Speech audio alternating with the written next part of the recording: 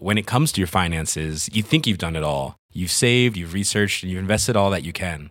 Now it's time to take those investments to the next level by using the brand behind every great investor, Yahoo Finance. As America's #1 finance destination, Yahoo Finance has everything you need, whether you're a seasoned trader or just dipping your toes into the market. Join the millions of investors who trust Yahoo Finance to guide them on their financial journey.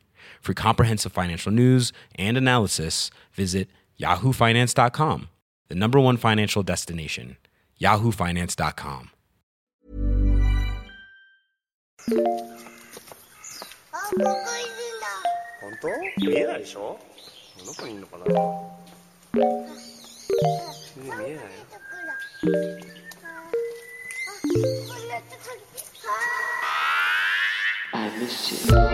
What's good, Internet? It is Friday, April 9th, and you're listening to Waypoint Radio, episode 386. I am your host, Austin Walker. I am joined today by Rob Zachney. Good morning. Patrick Klepek. Hello. And Kato, as always. Yo. What's up, Kato? Wow, that was energetic. Yo, I love it. It's the weekend, almost. It's the freaking weekend. That's right. God. It's the weekend, and that means there's a delay on a video game. As we started this podcast, Patrick, what was the? Oh, here we go. Okay, September all right. something? Go ahead. This is. Oh, You did it. he did it. Thank you. You need to post this on. I will post this on Twitter right now. I will post that on social media. Yeah. So whatever. I basically, if anyone that's familiar with the Sam Darnold, Yes. What did he go out for? Mononucleosis. Mononucleosis. Yeah. The meme that came in a out lot of of that. ways. There's a meme generator, and I made one for Deathloop that will make sense if you go and check my Twitter feed. And if you know that Deathloop has unfortunately been delayed until September something, right? Yeah, September 14th. Yeah, that every 2 time days they announce a ago. delay for this game, I'm just like, yeah, sure. Like they should Yeah. just complete the game's own delayed death loop. Like just say 2022. Pull Warner Brothers and be like, yeah, 2021's just not happening. Sorry. Like see you March 2022 and then delayed to April 15th, 2022. It's a bummer because it's the game I'm probably most looking forward to this year as an Arcane fan and as like let's fuck around with some time loops. Let's go. A couple days ago, someone sent me an Onion article on the biggest games of spring with like comedic copy underneath images. You know, stuff about like Gengar suspecting his wife is cheating on him. Being tied to the Pokemon Snap, you know, or whatever. The Arcane one is extreme, or the Deathloop one is extremely mean, but also correct for a lot of people. As with Arcane's other titles, this promises to be a game whose intricate systems will fascinate you when you watch a 40-minute YouTube essay on them 2 years from now. Not me, motherfucker. I was going to play that game, and when this friend sent this to me, I was like, "Oh, is Deathloop spring? I had it set as fall in my head." Days later, I brought this curse upon us. That's a bummer. It's okay. It gives we'll a chance for the marketing campaign to, again, maybe figure out, like, are we expressing what you're actually going to do What in this is game? this game? I don't think that'll change. Look, I love a kinetic, lots of motion graphics trailer with a cool soundtrack as much as the next guy. But at the same time, like they've released multiple videos where it's like, we're going to throw all these gameplay moments in a blender and it's going to be cool. And you still may not leave with a good vibe about what you're actually going to be doing, what the game is going to feel like. And it has may have an unfortunate resemblance to We Happy Few in places. And that'll make you nervous because like the whole swinging 60s. I like The Prisoner. How about you? That can, that might have some unfortunate associations too. Well, like the thing with We Happy Few that ended up breaking bad for me was that like the message of that game seemed to be, please stay off your meds. Don't trust depression medication. That's how they control us. I mean, that's not the message, but that was the vehicle for a theme around control and authoritarianism. And in a world in which like it's still sort of stigmatized for a lot of folks to like be on their meds, and it's actually pretty difficult to stay on your meds for lots of reasons. I don't need the pressure not to. Anyway. No, a game's politics should not like echo an Everclear album's like whole worldview in some ways, where it's like they're just trying to control you by sending you to therapy. And it's like, I don't know, could be good. God. Men will create an authoritarian super state instead of going to therapy. Anyway, what's up, everybody? I feel like we do have Friday energy today, even though we're recording on Thursday. I feel like we want to just be done with this fucking week. You know, and just move on. One of those. So, I actually genuinely believe this. Rob, Patrick, and I had like a late night meeting last night, and it feels like the punchiness is carried over from a 9 p.m. meeting. Which is weird. It wasn't here until just now. Like, I had a perfectly normal morning. Yeah. And now I'm like, hey, what's up, everybody? What's in this coffee? What's in this coffee? What did they do to us? Kata, we actively discussed last night. It got precariously close. We were very close. I think if Austin had a drink in his hand, we probably would have just done it. Was like, what if let's just record a pod? We're feeling good. There's like good vibes coming out of the end of this meeting. Like, we'll just record a pod and just like send some links to Kato and be like, good luck. Like, here's your pod. Here it is. We're done. Christ. No backup. I exported this as a safety net. Yeah. 64 megabyte MP3. Does that do it for you? You can work with this, right? This is. You had to make something happen, I guess. JPEG? I don't. We sent you an NFT of the podcast. Fuck off. I don't know. Call the blockchain. Never in our lives. Oh damn! Kata, the NFT podcast file. The link is broken. I didn't see this coming. Good. But I thought for sure. So it turns out, yeah. my access to the link, that's secure. That works. What's on the other end of the link appears to be gone. However, it says here 1,000 other people also have the file. You can just get it from one of them. Right. And torrent that shit. Anyway, It's fine. I need I'm Jason good. to reimburse me $2,000 for this NFT I created. Also, could we do a carbon offset? That's good, right? People like those. I'm glad we work in a work. You know what? I was gonna say I'm glad we work in a workplace that hasn't fucked with NFTs, but I won't put it past some exec advice to pull the trigger on an NFT before the end of the year. The New York Times did it, so like, what precludes like a Vice from doing it? Yeah, some VP being like, you know what the hot new shit is? We're gonna put all our articles out as NFTs. Well, it would be perfect because like the market has already crashed. Yes, exactly. Yeah, Like everyone kept saying, GameStop's stock is gotta go down at some point. And it like kind of didn't, like, you know, I mean, it did, but like it still was like exceptionally high. But NFTs actually just straight up now they're worthless and may have been stolen from you. So yeah, yeah. Don't fucking play with fire, especially when that fire is burning down the planet. We're talking about video games. What are we talking about here today? Is that what we're doing? you know what? Let's just give it over to Rob. Rob, you sent us a list. Rob, I know. last night. Yeah. I gotta be honest. Sometimes Rob sends lists. It's like, is this satire? Don't know. Yeah, he's making fun of himself a little bit. Where do you want to start on this list of things that I think we'll do? Rob's games, what then we'll makes you take a think my break, list is and we'll another come level? back. Can I give you the menu, Rob, and you get to pick? You pick from your own menu. Absolutely. All right, in order that I received. Oh, here's what I wrote down: Judgment, as in the 2019 Yakuza Studio spin-off game. Game Pass. Need for Speed Hot Pursuit 2010 Remastered 2020, which is what you wrote. I think that means there was a 2020 remaster of that game, but I don't remember that coming out. I believe you. Then I wrote Dong Zhuo Conqueror 2019, which I think I'm backwards because you were playing as Dong Zhuo in the latest Total War. Then I just wrote down minus Evil Within, which I think is because you said you were done with Evil Within. Yeah, fuck that game. I told you. And then I wrote down this morning Republic Commando, and then in parentheses Switch, which actually did just come out. Actually, yes, it's a game from like what year did that actually There's come still out? a caveat.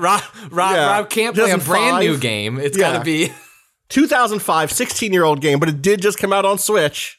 and PS4. Look, Right? Not on like PC, not on okay. No. I like to array my gaming around various moments where I feel I may have peaked and just live in those moments. Ancient China. 2004. You know, sometimes one just feels a little like Dong Zhuo. You're just living your Dong Zhuo life, and it's a Cao Cao world. It is a Cao Cao world, yeah. Dong Zhuo is who Lu Bu worked for until he was betrayed and et cetera, Patrick, just so you know. Thank you. That's the sort of person, which I hope I hope that you never have to deal with a Lu Bu in your own life, Rob. I hope that you get to live a Lu Bu-free life. You know, you got to keep a lookout for, always look for talent, absolutely. But like talent without a shred of morality, that's a watch out.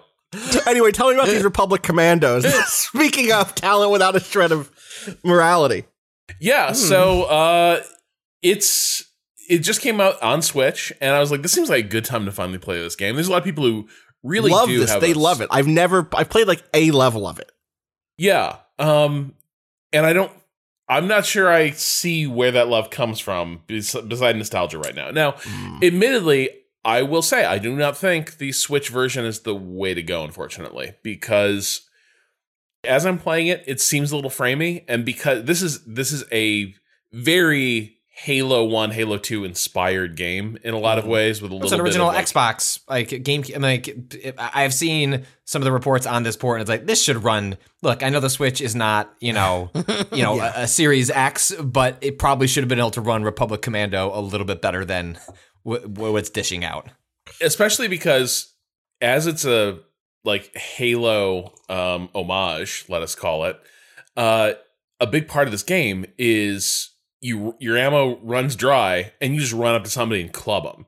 As you run up to a droid, your frame rate drops precipitously, and like the droid will like warp behind you or to the side because you just missed the part where it was animating it like scuttling out of your way. And so you're constantly just like whiffing on these things in a way that doesn't feel like I need to learn the way of the Republic Commando. Instead, it feels like my Switch can't run this game, which is weird because it also looks like shit. Now, and mind you, Jesus. I know what you're going to say, Rob. It's like a 15-year-old game. Of course it looks like shit. To which I would say two things. Au contraire, games from that era are beautiful, and you just have to appreciate the aesthetics. And two, the thing the Switch doesn't have is resolution. Like, the thing that makes a lot of those old games still look okay is that, the textures are lower res, but the resolution can scale pretty high. And so you get like really clean lines and really crisp presentation. And then like the models themselves, the textures are a little crude. The Switch version just looks muddy in a way, like it sort of looks like I'm playing it through someone's webcam pointed at their CRT TV. So it seems like a specific bug hit this thing, which is when this game came out on PC, there was a bug that turned off bump mapping. And users fixed that problem with a mod. This is according to Reddit user Conquer69, not Conquer like the bump mapping. Like was one of the big Xbox only features, right? Yes, there was a thing that I believe that so. Machine could only do, and it just means that like this is a game where I'll send this other image here. It adds bumps. It's actually like fairly descriptive of like it adds what the bumps, but it technology also does. adds reflections. It adds it makes this helmet look shinier and cleaner, or not cleaner, but like more material in a way. And that is just gone because they're using the PC port of the game as the base and seem not to correct it. I want to know if this is also the case in the PS4 version now. I'm really curious. Anyway, continue. I don't know, because I was like, I don't want to just be like, it's a Switch port, I don't like it, it's framey. I was like, I don't want to be that guy. No. Yes, do I have an extremely powerful gaming rig that I'm proud to call my own? Absolutely. Do I like to chase the Fidelity Dragon wherever it may fly? Yes, I do. So I decided I was going to give this a shot. And it turns out, well, there's two things. I went to the Xbox, and you can buy that original on the Xbox Store. It just sounded like he's like, you went up to your Xbox and started talking to it. It's like, hey, I've been over on this Switch. And went to the altar. Take me back, baby. I didn't know what I had. You got like that auto HDR. Like I could really use that right about now. Yeah, so no, I fired up the One X and I bought Republic Commando. Of course you did. It's just a double down. It's just like buy it a second time. Well, I guess you reading the code, so you didn't buy it the first time. So yeah, so it's I just have to answer these questions. Rob's actually a journalist, Patrick. Maybe you should understand something like that. You know, he's doing his due diligence. Get some. Jason, please sign this reimbursement sheet. Nice Moleskine. I don't write it anymore though. These notes go back extremely far to. It's just for show. No, I'm just what's the last. Wrote a lot about horror movies in here. Oh, here are some notes for the Bombcast, December 1st, 2014. Games I'm playing: Dragon Age Inquisition. Let's see. Love how much the world is about politics, race, and class. Wow, that's a real Patrick Klepek coming to consciousness. 2014, Patrick Klepek makes a discovery, everybody. I never played Dragon Age before. Bayonetta 2 feels like a good pop song. Oh, that was about the world of Dragon Age. Yeah. I thought that was a note you made about the world. No, I Dragon Age. He's looking out his window. I don't like the state of this. Black Lives Matter, Gamergate. I'm starting to have some realizations. Anyway, yeah, no, I occasionally make notes in here, but it's as you can tell, like it's stretching this one out. So anyway, I fired it up on the Xbox, the old One X, yeah, and so I should have looked this up, but there wasn't time before the show. Like, I don't know how much the modern Xbox like tries to upscale stuff from like the old Xbox library. It definitely has all that same look, but it just looks much crisper. It looks much sharper. I saw people saying that this port that is still like running the Xbox version of it on a newer Xbox console was still like the way to go to play the game. So I wouldn't be shocked if that's I don't know. They've announced they've been doing like a lot of that, like, you know, backward, you know, like the updated work they've been doing on some games. I think this is just a bunch of the shit that they get for free because of the engineering work they've done on backwards compatibility. Yeah. I don't know. I feel it's a bummer because I figured this would be a cool thing to play on Switch. You know, an older game. You can just sort of like curl up and play a little Republic Commando. It just feels bad. Like I don't like it on Switch. I'm not sure I'm gonna like it that much on Xbox. I was gonna say this has struck me as a game that is like much more in need of an actual, like, if you're gonna bring it back, like do a sequel or a proper like remake. Like, it's a game that like you could probably take the theming and the framework and, you know, run with it, as opposed to even if you were to like do the updated, like fully updated visuals, do new textures, like do new models, like. I don't know. I've watched gameplay videos of it. It's like, yeah, I see why people thought like this squad-based combat was really cool at the time and novel, especially on console. But I don't know that any of that stuff like feels novel, right? You know, these days. This also came out in 2004, which is before the Clone Wars cartoon started. The much loved 7-season long one that you can find Rob and I talking about at patreon.com/civilized.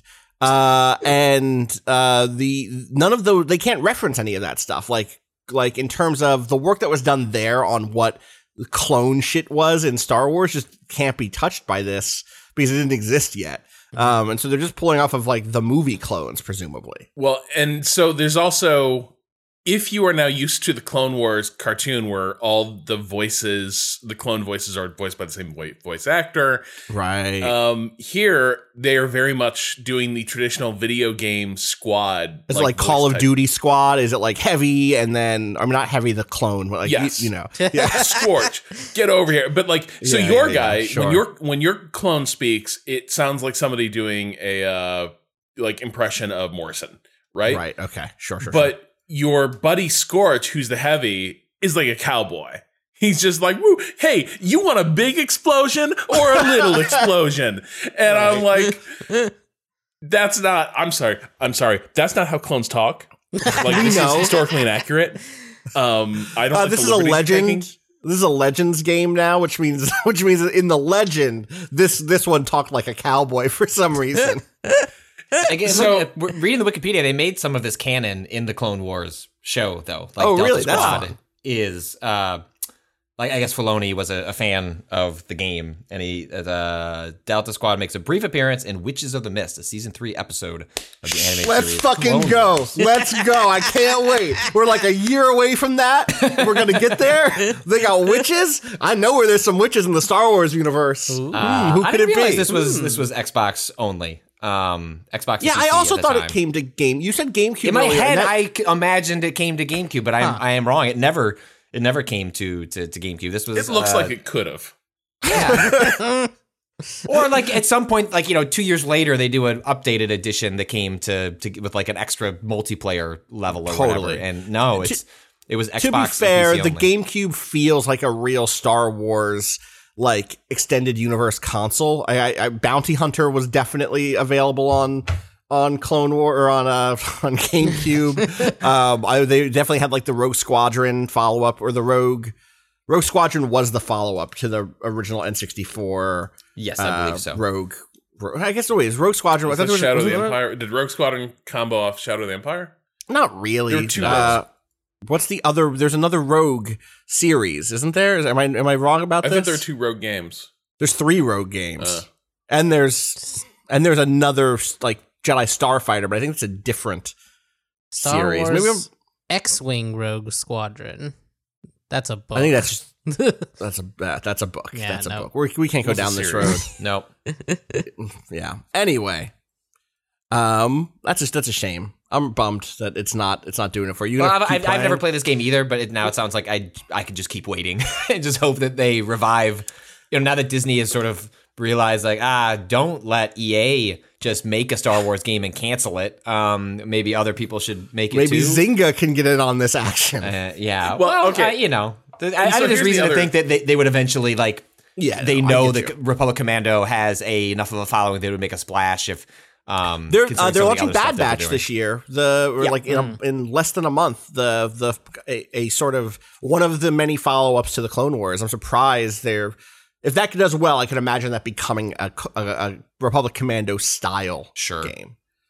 Rob, you're going to say something else? No, I was just gonna say, Patrick. I don't think if you aren't keenly interested in like playing a Clone Wars game, I don't see that this feels so much like a Halo 1 era game inspired by Halo 1, and playing it, like playing, an hour of this, I'm like, I'll bet Reach or ODST is cool. Right. Like Right. if I want to play like the war movie version of Halo, where it's like a bit more about a squad and a group of dudes like fighting in a war, I would probably play the other Halo games that did that rather than this kind of like off-brand imitation that I'm not even sure I've seen it do a whole lot interesting with the squad control mechanics. Right now, it's very much like it's kind of obvious how you use these guys. So it's, if you see a nail, you got your guy who's the hammer. If you see lock, you got your guy who's the lockpick. It's kind of dull that way. I feel like ODST is a distinctly Rob Zachney game. I feel like we should send Rob further back, all the way to ODST. ODST is a good chance is my favorite Halo game, other than Halo 1, maybe. That jazzy soundtrack. Yeah, this is the thing is like if you're primarily a single player Halo player, then ODST does a lot in terms of what I don't know. The Halo games all have really good level design. Halo 1 still has just like incredible level design, so I don't want to take away from that. But Reach like changed up the base mechanics in a way that like made playing it feel more like dangerous as like the player. Like you were actually in more mortal danger than you were playing as Master Chief. Yeah, ODST's on PC now, right? Yeah, did it's on they everything did part now. of the Master They've Chief spent like collection. a decade fixing that broken collection. That appear now it's like one of the better. Apparently, it's like an amazing purchase now. So or a Game Pass thing. I guess. Yeah, it's Game Pass. Damn, right, sure. I can just hit download on that right now. I'll be playing that by the time I'm done. So I this. need to. You can download ODST and not play it. That's like the beauty of Game Pass. That's Game Pass. Let me open up Game Pass really quick and see. Let's see here. Wilmot's Warehouse, Monster Sanctuary, Unto the End. All these are games I've launched once. Hey guys, I installed Octopath Traveler, and someday I might launch it. You're good. Yeah, it's good. It looks I pretty. played like a solid It does- 12 hours of it before I realized there wasn't a story, and I was fine not playing any more of it. Yeah. Hey, there's 8 stories. They just never interact. They just never cross over. Or tell a and- story. Or tell a story. Yeah. It's an anthology. Yeah. It isn't. I mean, this is Rob. I made the same pitch to myself for 12 hours and enjoyed that 12 hours. I Yes. finished the first ring of stories. I was like, all Yeah, right, me too. Sure. good luck to these people. I hope their lives like go well. I'm glad I could pass through them very briefly. It's like a summer camp type situation. Never gonna see y'all again. Yeah. Give me your phone number. I'll call. Brunch? Oh, yeah, I love brunch. Yeah, for sure. For Oh, sure. God, we haven't seen each other in ages. We should hang out. Click. Okay, I just building off this briefly. I swear briefly. I'm in season 5 of Riverdale, Good. and I just need to voice a complaint. This is the time jump. This is the time. Well, so Yeah. Okay. yes, Yeah, the time yeah. jump happens mid season 5. Well, beginning of season what? 5. I mean, but like 4 episodes in, Kato. Well, It's those like they last wrap 3 up- episodes are the butt end of the other season clearly. Yeah. Yes, Because of COVID. because of COVID. Yes. presumably. Gotcha. Okay. Now it's a 7-year time jump, That's big.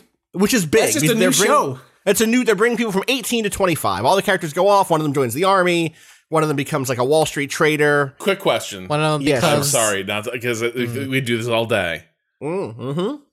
Are they really saying that Archie fought a war on the Riverdale football field? Or No, is that that's metaphorical? that's a trauma dream. yeah. Okay. There's no invasion that he helps fight off or anything like that. That's him dreaming about Riverdale and his war experiences. The I think communists because have not invaded. No, it's not Red a Dawn, Riverdale. Homefront, the revolution, No. freedom fighters. It's not one of those. No, I almost wish because I just would love to see that train crash. Now, in the previous season, a major character dies at the very beginning of the season because the actor had passed. Pour one out for Luke Perry, who did an incredible job on that show. One could argue the and- show was significantly worse post his departure. Oh yeah, he was glue holding it together in many ways. I think they appropriately had Archie spin off in a nightmare direction since then. He's just like deeply directionless and you know, this is how he ends up going to the army eventually. Is like, "Oh, you don't fit into anyone else's life anymore, dude." And you made a bad decision to join the army in this case. Because you actually are surrounded by people who love and support you, and if you knew how to reach out for any of that, you'd be in a much better place. Anyway, in the episode where Archie's dad dies, or Luke Perry, there's those kind of in memoriam episode for Luke Perry. Luke Perry's character gets a gravestone that says he died in 2019. Presumably, the rest of that season is 2019, 2020. After the 7-year time jump, there is a bit where a character says, something da-da-da-da-da, it's 2021. Now, how was there a 7-year time skip when the previous season, the events of which ended this season, happened in 2019, 2020? How do you, why not just not include a line that says it's 2021? Honestly, this happens at the role playing table where you you refer to a day, you're just in the moment. You're like, I'm just gonna write what I would say at this moment. Rob, real quick, big difference between the role-playing table and Riverdale. The Riverdale has millions of dollars and is pre-shot and pre-written. Just don't have It Kevin has- let's put McAllister on or a show whatever. energy, His name's though. like Kevin McAllister. Kevin McAllister is the guy from Home Alone, isn't he? Yes. That's It's sloppy. what's Kevin's name in Riverdale? Riverdale Kevin. Oh, Kevin Keller, because his Keller. dad is the sheriff. Sheriff, Yeah. I haven't seen Anyway. Sheriff Keller in a minute. He's Yeah, around. he shows up in this season. Yeah, He's yeah. around again. He's around again. Anyway, you can't do a 7-year time jump in the period of a year. It doesn't.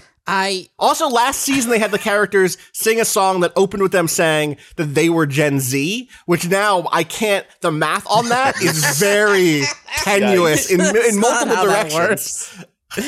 Their musical episodes have never been as strong as they think they No, are. wait. They were. No. That song's about being Gen X. It is about being Gen X, but at the beginning of it, Kevin McAllister, aka Kevin Keller, says we're Gen Z. It's a Hedwig and the Angry Inch Yeah. song. It's very Yeah. much about being Gen X. Right. Anyway,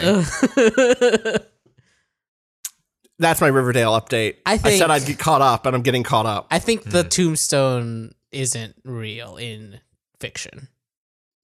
Because that's the... No, it is. That's the real... There's also another one that I didn't want to spoil, but there's another character who is extremely real in fiction. It also says 2019. Oh, it does? Yeah, it's one that has some spray paint on it. Yeah, no, that... Okay, well, that fucks everything. Never mind. Also, I was thinking Andrews, they just, like, didn't want to put a false date for, like, respect or something of Luke Perry's... I see what you're saying. But, Yeah, that would be my feel. But if it's also on... Yeah. The other guy's name. Yeah, Yeah, you know who it is. God damn it. That boy got. Anyway. Maybe they, like, realized also, they're like, if we actually say it's, like, years in the future... We can't do near future. We have no vision of like now. I would actually be really into like a Minority Report style take on Riverdale, where it's like, "Hi, Archie Andrews. We noticed you haven't been to Guitar Center in a while," and like that would be cool. That would be very funny to me. Yeah, I love that. That's very good. Anyway, that's my Riverdale minute. Just as relevant as Dong Zhuo Conqueror 2019. I really wanted to front load this with things that are with things that are not hyper relevant. I played. We're gonna do a break first. Let's take a break. We'll come back on you having a thing that's genuinely. I got some new stuff. Yeah. All right. BRB.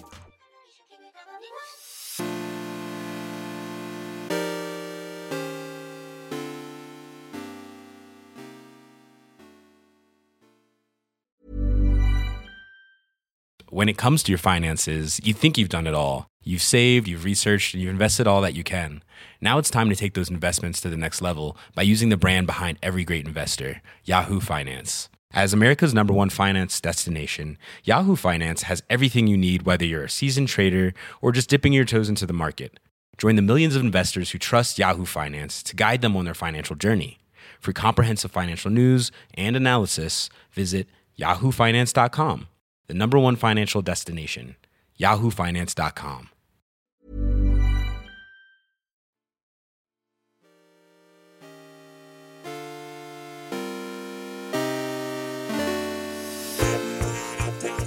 We're back. Also, I have newer stuff. I just wanted to share the important stuff. Sure. Like Republic Commando and Riverdale. Yeah, look, we have read Vice's SEO reports. They have told us like, hey, actually, one, people love long podcasts. They love to listen to the end, and then you should definitely like bury the topical good stuff. Because then when you write the blog post that Kato works on, he's gonna put that at the top. He's like, this is the new stuff. We're talking about it, but then you want them to earn it and get it like 45 minutes into the podcast.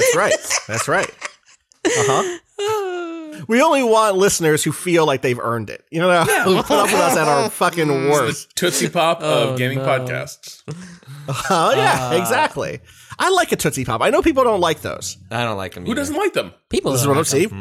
People don't like them. But I don't know that I don't actively hate them the way I like loathe the Peep though. Like Tootsie Roll I is also more. love the Peep. It's like my Jessica loves Tootsie Rolls. Like, she'll just sit and like at Halloween, she's like, "Here's 10 of them. Time to fuck my stomach up." And I'm like, she's like, "You want one?" I'm like, "All right, that's not." I want to encourage you to share. I will. Yeah. I will eat this. You don't want to be like, no, that shit's gross. And I don't want another one. Like, I've had the one Tootsie Roll and I'm like, see you next October. I'm sad. I think as long as you Peep, get I don't want anything to do with. Yeah, I don't want. Do you see y'all saw the Peep Pepsi? The Peepsy? The Peep flavored Pepsi? I feel like I saw it on scroll through Twitter, but I didn't engage. I haven't seen it in real life. I don't know that it I actually still haven't seen that exists. fucking coffee Coke. The coffee Coke, Is I it can't find real? it anywhere. I Yeah, don't it's think it real. exists. I just want to Rob. Tootsie Pop. I think it has good flavors. Me too. Like, they I think the taste good. cherry, the grape, those are good flavors. The chocolate flavored one is legitimately tasty. I like it. This is the one I can't go down the. I'll eat one, but I would always be like, I wish this had like the bright color flavor of one of the ones that are more brightly colored. Like the blueberry. Anyway, the blueberries. Wait, is it blueberry? I always assume blue things are just blueberry. Blue is just a flavor. Blue raspberry. Yeah, it's blue. It's blue. Maybe it's blue raspberry. It's blue flavor. But they always attach a fruit that it tastes nothing like. Yeah. Yeah, okay, yeah, they do make the blue raspberry ones. Right. Yes. Okay. Those are good. Anyway, Patrick, you have something relevant. Well, yeah, last night I downloaded the new Pac-Man 99, I think is what it's called. What? I think that don't tell Nintendo what to do because they don't give a shit. But like, if I were Nintendo, I would probably find a way to dispel people's fears over like the disappearance of a game that people really liked playing, such as like the Mario Battle Royale game, and say, hey, actually, this is going to be a regular thing that we're doing, where we're going to partner and create kind of multiplayer centric nostalgia, because that seems cool. Like the idea that you could look forward to a new take on something like that every, I don't know, 4 or 5 months would make sense, would also why you would rotate an audience that instead it's just no, we're killing that shit, and then the day before it comes out, we're just surprise announcing Pac-Man 99. So yeah, this is a very similar setup if you play Tetris 99 or the Mario one, in which is Tetris 99 gone now too, or no? Tetris 99 has just stuck around. That is still playable. I know that because like I feel like every 2 weeks I get a press release from Nintendo that's like, we've done another brand crossover with Tetris, and that may just my guess is that Pac-Man 99 will also stick around, and Mario just disappeared because Nintendo decided it needed to murder its IP. And these third parties will actually let them stick around for a little while longer. But a similar sort of setup in which you have in the center of the screen, you have the base game. And so like a very normal looking Pac-Man board when the game boots up. And surrounding you are 99, I guess it's 99 players total, right? So 98 tiles of other people who are playing Pac-Man in like very condensed form, that you're not going to be looking at that, but you know that that's being tracked in real time by the game as other people are playing, and you can mess with various settings. Like as you're performing well in the game, you can be sending, like in Tetris you're sending trash blocks, in Mario you're sending enemies, in here you're sending enemies. I've not fully grokked. Like, there's not a tutorial. Like, I fully understood the mechanics of what's occurring necessarily in Pac-Man 99. But like the motions of it are, you're playing a Pac-Man game. You are gobbling up small dots. There are big flashing dots. When you eat those, then the ghosts who are on the screen, you can eat them. And as you're doing that, you're sending stuff to other screens, and people are dying, and then it whittles it down to the last one remaining. And a lot of what's happening in Pac-Man 99 is just like a broader resource management thing. So it's like, as things are coming in, you're much more conscious of like, when should I get that power pellet? When should I be leaving that power pellet in the corner to go grab it? And then now the fruit that appears on the screen every once in a while, that refreshes the screen, and so you're choosing when to refresh that screen for yourself. I don't know if the fruit disappears on a timer in the way that it does in regular Pac-Man, where you'd be going for a score. My guess is that it does, because you would get punished if you're not like sort of like managing the loop properly. But that's essentially like kind of what the rhythm of a round becomes, is you looking at the board in terms of like what you want to accomplish relative to what's being sent your way, and then using the fruit to reset that board so you can kind of like begin the loop all over again. Right.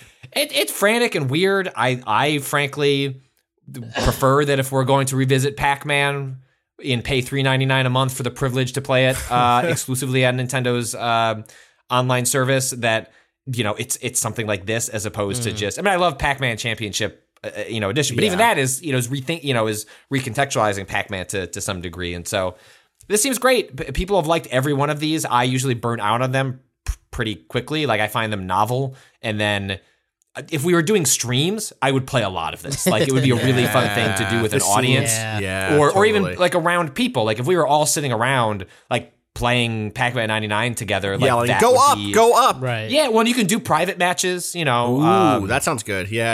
I don't know exactly how that works. My guess is you can like invite a group of people and then fill it with the rest of that, or maybe you give a code out and then like you can do it on a stream. I don't know exactly how that works, but I can imagine really enjoying this in a different context. But like me sitting around, like I've got an hour to play a game. Like I once I get past the novelty of it, I'm good. And my guess is it'll be the same thing here.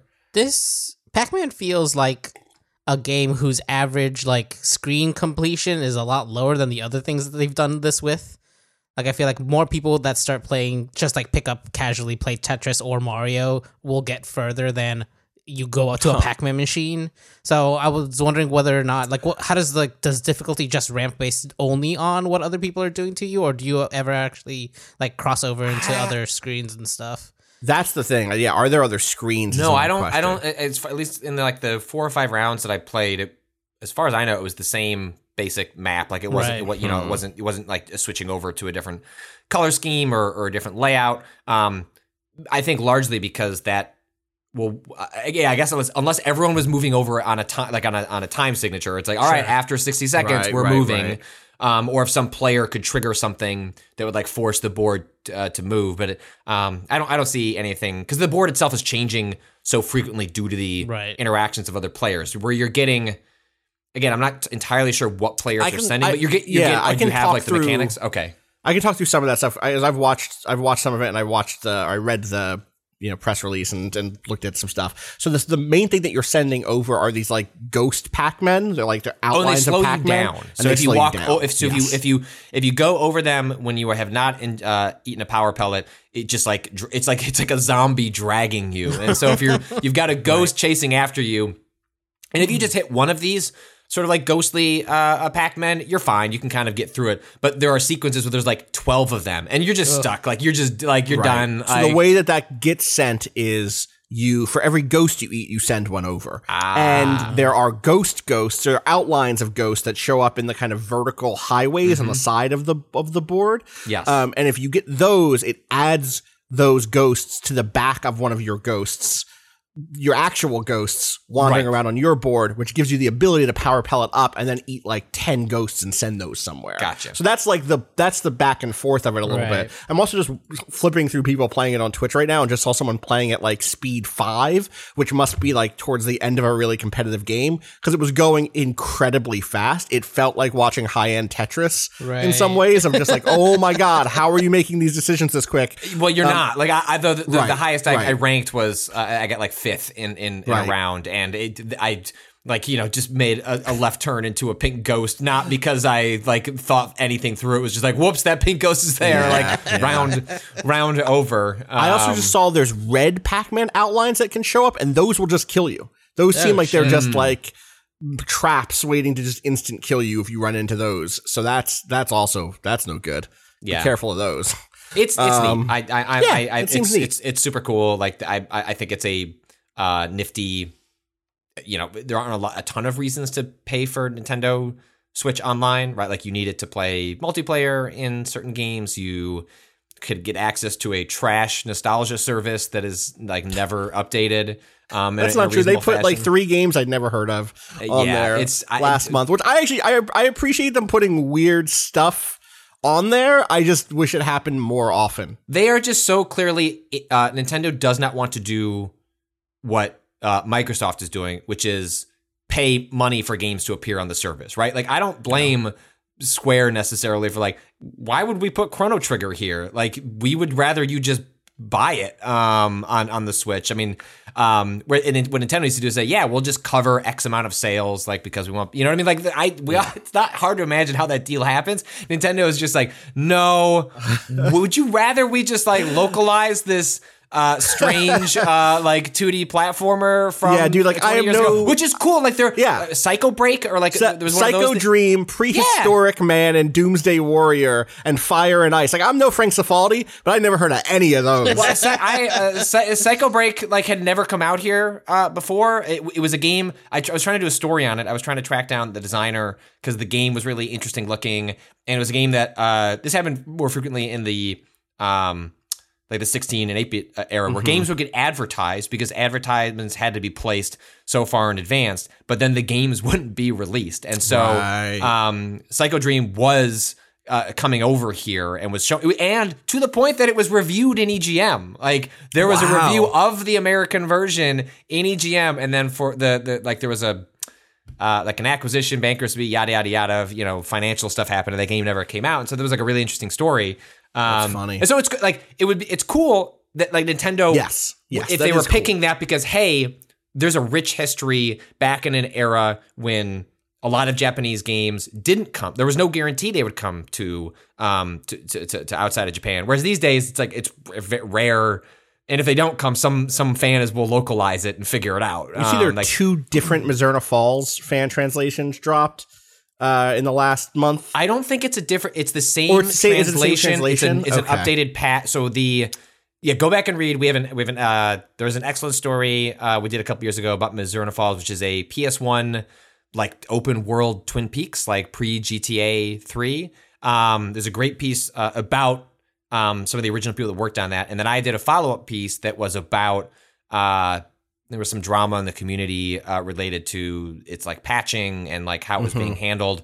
And then But are they also using the Resident Evil patch? yes, and or so the or most localization? recent update that makes it like completely playable for without a lot of hoops to jump through and worrying about crashes and things of that nature was actually done by the same programmer, translator that I did a long feature about the one Fire Emblem game that had not been localized for Thesis, or I forget what the classic Patrick Klepek. Yes, one person's 3,500 words about a fan localizer working for years. Yeah, no, that's my thing. Put it on my gravestone. Real caught you in 4K moments. So that person worked on the patch for this updated Mizurna Falls, and that is also a game that like I don't want to sit and play by myself, but boy, we need to do a stream again because I want to sit and play that game like on a stream because that would be a blast. Oh, I really want to see that game so bad.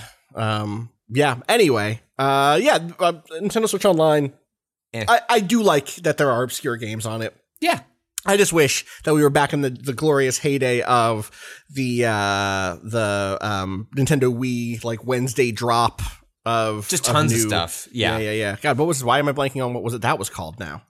What was the Nintendo Wii retro game thing called? Virtual Console? What? Virtual Console. The Virtual Console. Okay. Yes. Thank you. Thank you, Kata. Great name. Great branding, too. Right? Virtual Console just sounds cool. You think we'll ever get the beauty of a Nintendo shop like music? They seem to have left that aesthetic behind. And they should go back to it. I mean, I love the Switch UI. Like, me too. All the sound effects are. But what if when you open the shop, it played a little tune, a little bossa nova beat? Like, give me the option. Like, if they would just say, like, hey, like, look, you want deep in the advanced settings of, if there's just a cheat code in the eShop that can turn that on, I do it every time. They don't even have to make anything new. Just put the fucking eShop music on it. They should just rotate past eShop music from various platforms. Yes. Is that you know what? Look, give me that would be an incentive to continue my Nintendo Switch Online membership. Is like, hey, when you're in the commerce store engaging in capitalism, you can enter a cheat code to listen to the Virtual Console or like eShop music. I was like, I would do it. I'm right here. I'm ready. Get too mellow to do some remixes. Yeah, it's just so good. Oh fuck! All right. Anyone else play anything they want to talk about? Kata, what are you up to? You still on that Monster Hunter grind? Are you branching out? I did a couple things. Monster Hunter. I actually downloaded and played the Outriders demo since that's just the beginning of that game. Finally, the Technomancer is the worst class to start someone out on that game. Oh, really? See, I've heard Pyromancer is Pyro. I think Pyromancer might be second worst, but it's like if we're going from worst to best, it's like Technomancer, then like a million spaces or whatever, and then Pyromancer, and then the other two are kind of the same. Not the same, but very Devastator and Trickster, the one that you the Trickster is fucking should be great. Like the one they force everyone onto to like sell them on the game because it's fucking good. It's so good. It comes with a built-in combo, right? Like you teleport, you slow, then you slash through everyone, and like they're all fucking dead, and then everyone around you that's trying to shoot you, all their bullets get slowed. The like slow shield that the Trickster has is just sick. It's very like anytime good. you see Just wait until you end up fighting people who have like mortar launchers. So there's an enemy boss class that can shoot like a huge AoE of mortars that come down, and it gets caught in your time bubble, and it's just like slowly crossing down towards the ground as you're headshotting people, and it feels good. It feels good. I played a bunch more of that too, Kato. I think the issue with Technomancer is that it's just like a base damage over damage. Any damage heals you, which is like, okay, you have a turret, you put it down, and the damage that it does will also heal you. But it feels like you don't have. Oh, is it just any? Yeah, okay. including your summon, including your little turrets and stuff, your pets, whatever they are. But they don't shoot super quick, and if someone runs up on you, you've basically got nothing except whatever your gun is, and like that's fine. But in some situations, you're gonna get like run down if you didn't position yourself really well. Like you have a grenade, which you can actually kind of place as a trap. So it's like very much you want to. Okay, I see. Sticks. It'll stick to the ground and it'll stay until someone walks over it. And then you have your turret, and like the idea is definitely more like you want to set those up in choke points, and you want to sit back and like pick off people. Which also is not a fun way of playing. It's not great. Like, that's very useful in multiplayer, right? But probably not so much in as a solo. Yeah. I went through all the beginning with all of the classes, and it was definitely the hardest one to like stay alive with, like solo. The other ones all like the I think Pyromancer's a little trickier just because. It's like things have to die while they're marked, which is while they're like on fire. So it's like a little bit of a timing thing, but I think it's actually when it works out, it's like it works out really well. And like your second ability is a straight up heal. It's a little harder for bosses because it's like you only get the health back on death while they're burning. So I think that's probably where people like say like the it's harder because I feel like Technomancer did better on a boss when it's like just a single like beefy enemy, because that turret's just going to be pecking all your at them. turrets are just hitting. Yeah, exactly. Right. But I feel like if you're just throwing someone into show this game, which is what happened when I did the preview for this game, it was the Technomancer. It was like I am being bum rushed by a million different fucking enemies all at once, and I can't keep them away. They're out damaging what I'm self healing, and also I was still trying to use cover because they also didn't do the thing where it's like you shouldn't be using cover as much, or if you're gonna use cover, you have to use it in a very, very specific way. And so I am coming around a lot on this game. Which is surprising because the story fucking sucks. Like it's rough. It's very rough. I'm pretty far into it now. Yeah, but like I realized I was talking to a friend of mine about this game, who had a really bad first day with it, and I was like, try to get through to a certain point, basically, basically the point at which like you start to build a character, which we talked about on Monday's episode, and then like the next night he messaged me and was like, "Oh, this is a Diablo. Now I understand how to engage with this." And I know people like the Diablo story. I know there are people out there who are like deep in the Diablo fandom who care about that stuff. Right. But I've never engaged with any game like that in that way. Right. Except for Phantasy Star Online, Justice for Red Ring Rico. And normally it's just like the numbers go up. I found cool loot. I'm building something. I'm figuring out a way to make these abilities interact. And at that level, I still think that game just does a really good job of that. And I haven't engaged too much with the like kind of loot loops yet. The huge skill tree also. Sure. I'm looking at that skill tree and already planning paths, which is a good sign of like, oh, I know I want to go for this. Like I can see where these things are starting to connect. Well, and again, the thing that makes it a good loot game is the thing of getting a piece of loot that then changes that thing you thought you had planned. Right. Where you're like, oh shit, wait a second, da-da-da-da-da. And that's really fun. I feel like I either missed a tutorial or something, but there's something called like weapon leech and like skill leech that they haven't explained, but it feels important. It's bad about that. Yeah, I ended up looking that up. Weapon leech is straight up you heal. Okay. yourself based on how high your weapon leech is. Based on weapons and skill leech is the same thing. But for skills, and I think that or- but for skill Wait, attacks, yeah. So yeah. heal on skill damage.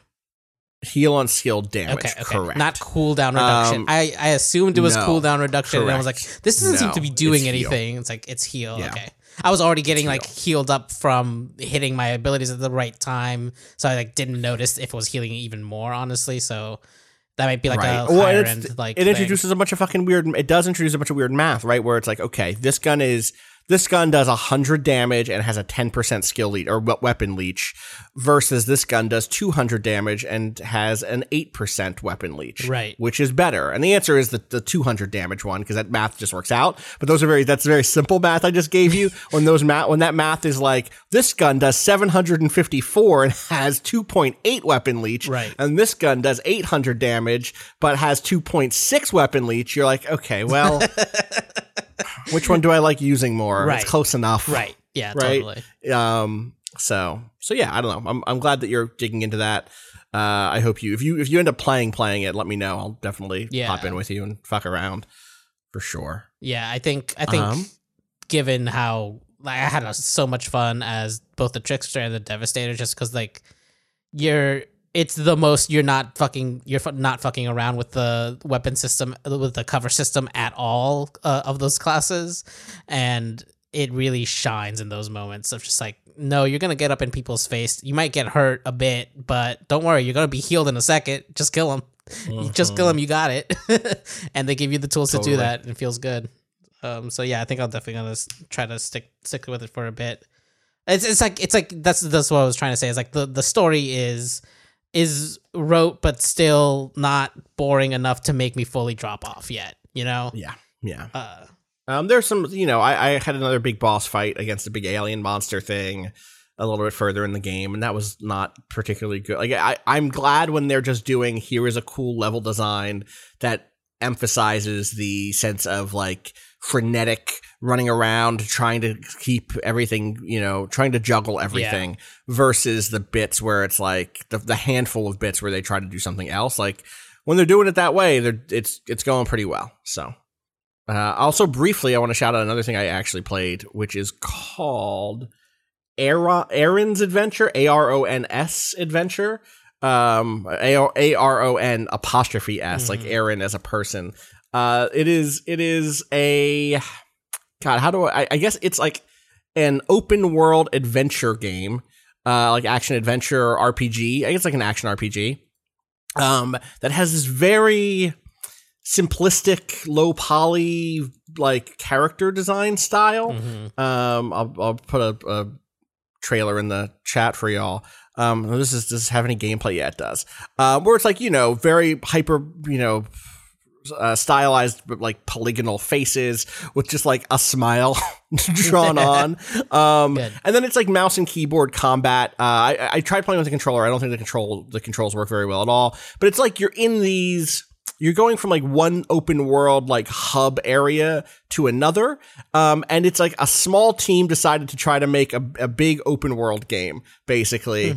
And there are like some cool abilities. You have like a bow and then a melee weapon, and there's like stealth kills. It feels so much like a group of people said. I have no idea how big the team is, but it feels like a group of people were like, we could make a Shadow of Mordor. I mean, not with the Shadow of Mordor system, but that style of just, this is an open world action RPG where you're climbing some things and solving puzzles and, collecting things and seeing the story via weird open world, like Rift flashback things where you're seeing like projections from past characters doing things. I'm not giving this a hard sell because I'm so early into it that I don't want to give it a hard sell and just do the Austin Walker, like, you should play this game because it's like $30.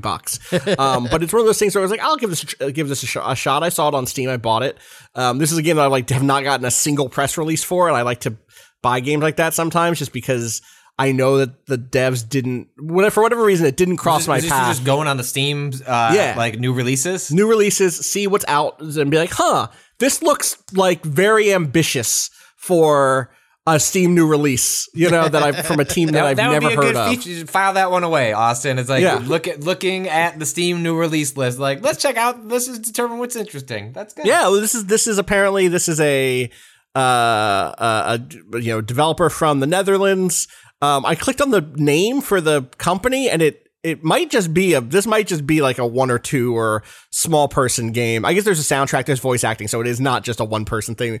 This dude did not do all of the voices, but the voices sound extremely. And I mean this in a way that is complimentary. They feel very amateurish. They feel very like I've hired a bunch of people who want to be voice actors to like come in and do that.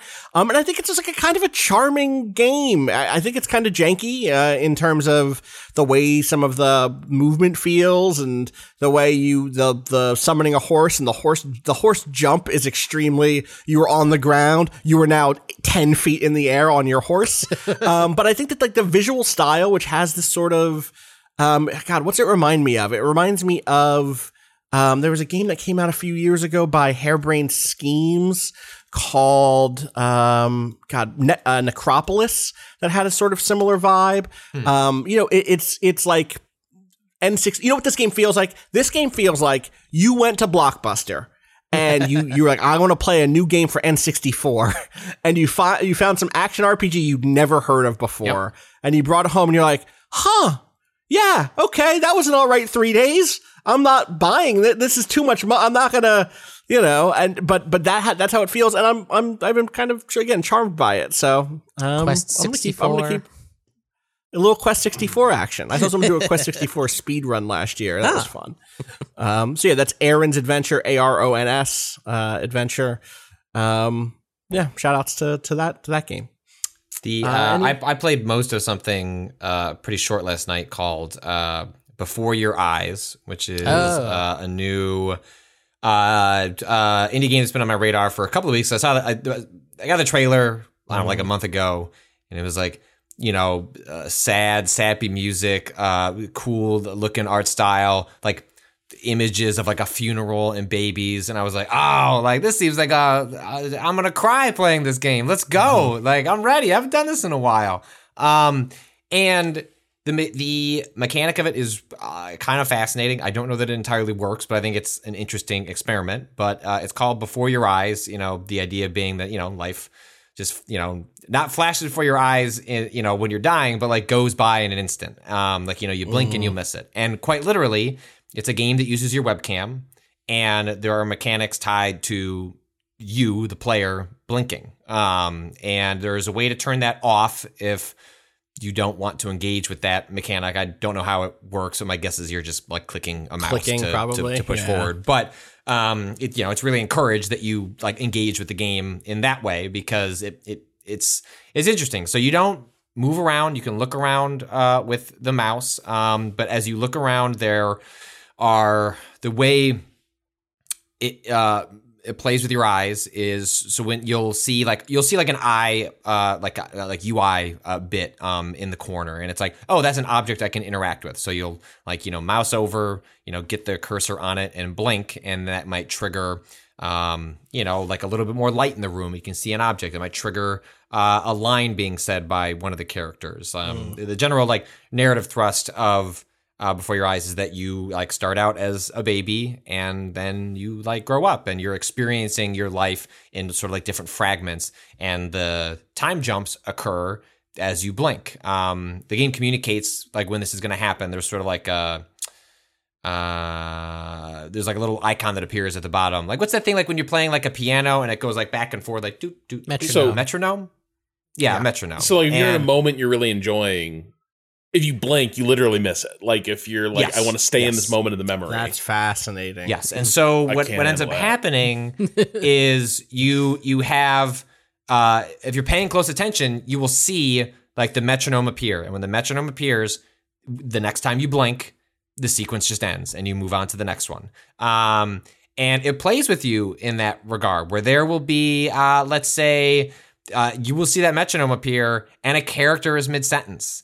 And if you want to, I think the game wants you to just blink naturally and move on. Yeah, of course. But it's also there are other lines. Like there's one sequence where you're like paging through a book, and that metronome appears, boom, like that. And you haven't done it. Like there was a line of dialogue, but there are like pictures that you can engage with, and there'll be an extra line of conversation that occurs. And so what happens is you're looking at the screen, not blinking, moving the mouse over, then purposely blinking on top of the icon to trigger it, not blinking because you've now returned to metronome mode, and then trying to move the mouse over to the area where you can engage with the second object. None of that stuff feels required. Kato has posted the strained teenager meme, and they're with the veins popping out of their head. And so I kind of had to drop that. What I was doing at first was like, okay, this is uncomfortable. It's making it more difficult to engage with the narrative, and like I don't really enjoy bulging my eyes out attempting to see these other sequences. To game it, yeah. To game it. So I sort of just stopped that and was like, all right, I'm just going to blink normally, and if I miss things, I miss things, because it seems like the game is designed around that, and that I am sure they have front-loaded, like the metronome isn't just there the moment you're in a sequence. It is triggered by the game, and so presumably, like the key narrative bits are here, and anything else is maybe not perfunctory, but is not required to understand what's going from moment. There is not a moment. murder mystery you'll be able to solve only if you don't blink for 4 hours. No. But like my guess is there are achievements tied to it. My guess is there are. Other smaller things if you want to explore more about the story. There are like kind of very I guess I should rewind a little bit, which is that the basic premise of the game, yes, like you are a child experiencing their life, but the reason that's happening is because the game opens with you on a boat. There is some sort of talking wolf creature in front of you, and he claims he has plucked your soul from the water because he had a hunch that you've had an interesting life. And that in front of you is a giant tower, and there is some sort of queen that like rewards the bringing of interesting lives. Like I don't know if she's feasting on them. The claim is that you will become part of a society if your life is interesting enough, and if not, I guess your soul is just tossed back into the riverbank. And you better keep your eyes open. You better show this motherfucker the interesting parts. And so he's betting on you that you are going to have an interesting life, and that's how he introduces like the blinking mechanic. And then you don't spend a bunch of time with him. You are spending the vast majority of the game, which I played like 10 of 12 chapters last night. I kind of have to do the ending is the one bit that I need to do. And the vast majority of the game is spent in these sort of, these little narrative snippets where you're experiencing what happened in your life, your relationship with your parents. Like it is a game that's like trying to, I think it tells a pretty interesting story. That said, like because of like the way you engage with it, I found myself disengaged from the story because I became like so acutely aware like of what I'm doing with my eyes. That said, it's like I love games with like gimmicky mechanics. That's why I was a big proponent of the Wii early on, and like was like really interested in what like virtual reality can do for storytelling. And so I don't know. I enjoyed my time with this. It didn't blow me away, but I found like this neat way of engaging with the story to be like really cool and different. So that's Before Your Eyes. It's out now on PC. I can't imagine it would come to other. I don't know if they're gonna like on PlayStation Eye. I don't think it can detect you from across the room. No, and it does do a good job. They have a really good like sensitivity tutorial, which is kind of fun. Where the way it works is like, hey, let's see. We don't know what kind of webcam you have, like what the sensitivity is, what kind of the lighting is in the room, and so it says like, hey, just start blinking, and it's gonna fill these circles at the bottom, and then you tell the game like how many of those blinks were actual blinks, and how many of them were like you were just like moving your eyes and the camera got it wrong. And like the first time, anytime I like sort of like stretched my eyes, which I found myself consciously doing after a blink because I was doing the blinks on purpose to trigger the sensitivity. And then once I dialed it back once, it like straight up got every single blink. But there are some amazing moments where like there's like something touching happening and I forgot that I blinked and then it's just gone. It's like fuck. Yeah, that's really good. That's Damn, great. like I you love got that. me, game. Like Yeah. and it never. They always introduce the metronome mid sentence. It is never like, hey, you've seen the end of it. Like here's a second for you to explore. Don't screw it up. It's like your mother. You know, the arc without getting into the finer details is. Your mother was like she always wanted to be an artist, a pianist, and compose her own music. Never was able to get discovered, but she was really talented. And then her inability to make a life around that talent has, let's say, become the thrust of how she wants to raise her child, and the complications of that. And that's sort of the narrative arc of the game. But there'll all be all these sequences where it's like, mom's saying something or like your first love is saying something and then like boom, you accidentally blink and it just off to the next thing. So it's neat. And given that it's not much of a huge time lift, I can't imagine it's more than another 15-20 minutes in the game. So yeah, that's before your eyes and it's out on PC now. I guess they could do it on phones, right? Like all the phones have cameras, so I could see them doing that work at some point. They could do that. Cool. I'm gonna check that out. That sounds really good. It's neat. Anything else? Anyone? Oh, are you still keeping up with Cozy Grove? By the way, because that just hit. Like, I'm not. PC and stuff. Are you done? Are you out? I made it about a week into Cozy Grove, and then I don't know. So it's hard for me to speak to whether like is the problem Cozy Grove, is the problem me. I'm aware of like the fact that Animal Crossing style games, like sort of like lifestyle sims, don't do a ton for me. My thought was that Cozy Grove, with the narrative hooks and the fact that it's like, hey, come here for 20 minutes, leave, come back the next day, that might be enough to get me into it. And I loved the art style, but like most, at least in like the, I don't know, 6 hours or so that I played over the course of 2 weeks, every quest was like, hey man, can't find this cone, could you go find it? And it's like just aimlessly wandering the island, hoping to find it behind a tree, not wanting to look anymore, and then paying someone $100 or like 100 virtual currency for them to just mark it on the map. And it ends up like unfolding a lot of that stuff really, really slowly. And I still think it's like, if the game hooks you, like I think it's, the idea that it has like this limited daily investment, maybe that ends up really working for you. But it also meant that like whatever story bits were there were just doled out so slowly. It's like, I need more of it. Like learning the premise of each character was cool, but it was just, I'm going to have to put in so much time every day. Not so much time, but just like, I guess time in a long span. Like, I mean, they told us in like the pitch emails, like this is a game really meant to be played weeks, months to fully experience all the character beats. And so if it works for you, great. But I was just like, there's not enough here for me. I didn't want to turn it on anymore. And the mechanics were too complex for Jessica to want to pay attention. She just liked dragging the icons out of the inventory, which infuriated me. I'm like, done. We're not doing this anymore. Like, this is not a game we could play together. And so I fell off Cozy Grove. But yeah, it just launched. I think as we're recording this, it's out on Switch and a bunch of other consoles.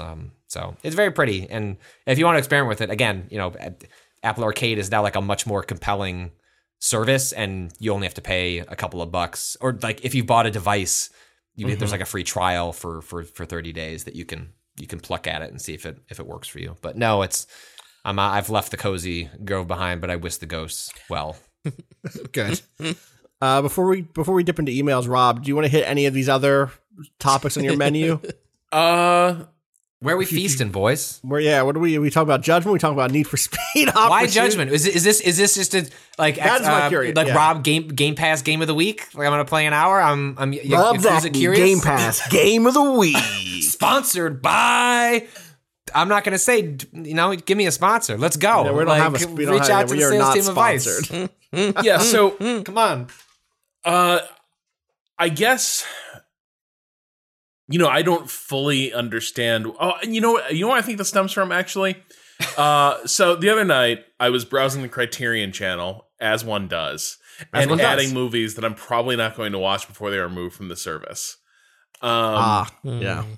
And there's a ton of Japanese gangster movies on Criterion right now this month. If you want to feast on some Yakuza stories, this is your moment. And naturally, I was like, damn, I could go for that. I'm going to watch none of these. I am going to play, I don't want to play Yakuza. But Judgment. Why didn't you want to play Yakuza? Have you gotten deep into any of the Yakuza games I think ever? I got decently far into Yakuza 0. Zero. Yeah. But Okay. the problem was I felt off of it while there were a lot of plot pieces juggling in the air. And Good so I'm luck going to get back jumping into back it. in. I'm Yeah. going to have to replay it. And I'm like, there's a lot of fights at the start of that. Like, a lot of fights. And I didn't want to do that. So I went with Judgment, and I think it was a good call. Because, one, it's a different vibe than Yakuza, which I hadn't fully internalized how different it would feel. Like, Yakuza, this is not new information, but it is straddling this line between, like, serious gangster movie, surrealist comedy, existential character study, which is very much in the tradition of a lot of, like, modern Yakuza, modern being, like, 70s and 80s Yakuza movies. But I was looking for something maybe a little more grounded, a little more like Scorsese. And I think that's Judgment to an extent. Like, Judgment has okay, I have to caveat all of this with Judgment is also very into how hot its cast of characters is. Like, it is an extremely good looking game full of like good looking faces. And like, there are pretty people, and then there's also just fantastic like character actor faces that are just like so memorable. And so to an extent, like a big part of this game is just like kind of enjoying the digital actors' performances and then the expressiveness of some of the faces. Nevertheless, it does have kind of a tragic sense that for all the moments where like your character is getting sort of a glory shot, there's also moments of like deep alienation and regret and just like loaded conversations with other characters that I'm a sucker for this stuff. We talked about this when the game came out, but you know, the premise is you are not a disgraced lawyer. You are somebody who went out at the top of their game, but you got a murderer off of off their charges, and they immediately went out and like brutally killed somebody. And so also the context is no one gets a murder off their charges. Like, it's a very, you did the Phoenix Wright, impossible thing of beating a system that always wins its cases. And I kind of like too that there's this thing looming over the game where everyone's like, it's your fault this guy got off. And the case you got at the start of the game is kind of a Perry Mason in reverse thing, really. You're a lawyer. You are still a lawyer. You understand the law. You could run a legal strategy, but you're an investigator now.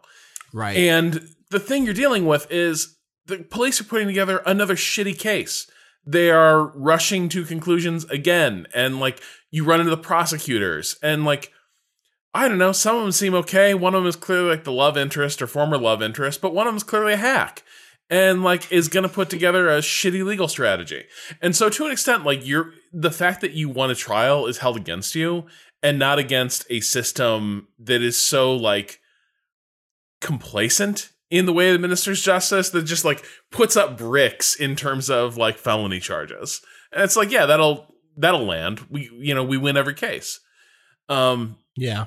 And so, yeah, I think the thing I'm really getting into is it's got a lot of fun detective-y mini games, and I just enjoy how much weight of history surrounds your character and their relationships. Like, everyone in this story has relationships that go back a long ways, and you're kind of picking up the action in the middle. And so there's a lot of fun watching these characters evolve and kind of watching. I don't know. It's interesting. Your character is clearly somebody who's kind of just hiding out, or trying to, and you got a lot of people in your life kind of saying like, this isn't really you, right? Like, this isn't really what your calling is. and your character's like, I'm pretty sure it's my calling. I'm pretty good at this. And I'm curious which way that's going to break. But the thing it doesn't do a lot is the broad comedy that you find in Yakuza. This is much more like, there's still some comedy. There's still some great weirdness. Like you have a really, I was sort of mesmerized by this. There was an interrogation that took place outside a sushi stand, and there's just a weird mannequin statue of a guy, like big happy dude offering you sushi in the background while you are arguing about, while you're trying to coax a witness to sort of like come forward. And just in the background, there's this preposterous like statue just looming over it. And that I think is where a lot of the comedy comes from. But in terms of the moment to moment, a lot of it is like genuinely like, character beats and unpacking the story. And like the investigation itself feels pretty grounded in terms of how the Yakuza are presented. So like, I hope I will have the time to stick with it. I think the issue I run into with these games is already it's like, hey, you should do side quests. Yeah. And the more of those you add in, like I have a hard time not doing those. But in general, I can already tell I'm gonna enjoy them less. Like, every time they're like, hey, can you do a boring favor for a friend you're not really sold on as a character yet? And also we didn't record any dialogue, so the performance isn't gonna really happen for this. Yeah. That's gonna get tough. I hope you stick with it because I've heard it's like really solid all the way through. In terms of the main thrust of the plot and stuff, and also because I could live vicariously through you because I also did not stick with it and did the podcast. Here's what this game is, and then never went back to it because that's what it means to be a podcaster sometimes, unfortunately. All right, let's take a quick dip in the question bucket. We got a lot of follow-ups on some ice cream material that we put out in the world. Gaming at Vice.com. Kent writes in, regarding the ice cream microwaving discussion from episode 385, I have what may be an unusual take. I myself... I myself forgo the microwave unless an ice cream scoop is unavailable, in which case I may nuke it for 5 seconds or so. My fiancée, however, insists on having her ice cream whipped. This basically entails me getting her ice cream into a bowl and then beating the shit out of it with a spoon until it's in some sort of state between regular ice cream that's been sitting out for 5 minutes and soft serve. It's a little tricky when it's a Ben & Jerry's flavor with lots of hard bits like fish food or something. Note that me microwaving this portion for the same effect does not work. She can tell. Not sure this is not dissimilar to me switching this is similar to you. The chocolate syrup and into scoops of ice cream as a kid. That does sound like that to me. Yeah. Rob, you seem I don't like think you it have an does, actually. Why? Patrick, you're mashing syrup into the ice cream and like moving. No. This is I'm essentially making like a milkshake for myself. Like I'm taking the ice cream. Were you drinking it with a straw or were you still spooning it? No, I would just spoon it. I would spoon it. This does sound similar. But it was always just basic vanilla. I was just making chocolate ice cream. I was just using vanilla and chocolate syrup. And you'd had a Cold Stone, you would have been on there doing the whole. Yeah, well, I'm sure it's got to be more complicated when you're dealing with like all the bits inside as well, which I none of that occurred during my youth. That kind of sounds. Austin, the Cold Stone thing, I think, sounds a little bit like what she's going for there at the end, the end product. Yes. Mm-hmm. But I'm thinking like that's a lot of work. Yeah, like, a lot of work. I don't know that I'm doing that work. That's Rob Zachney saying that. That's Rob. I'm gonna make salad dressing at the counter before I eat a salad. So I'll just not make a salad because that sounds like a lot of work. Exactly. Here would be my follow-up though. True.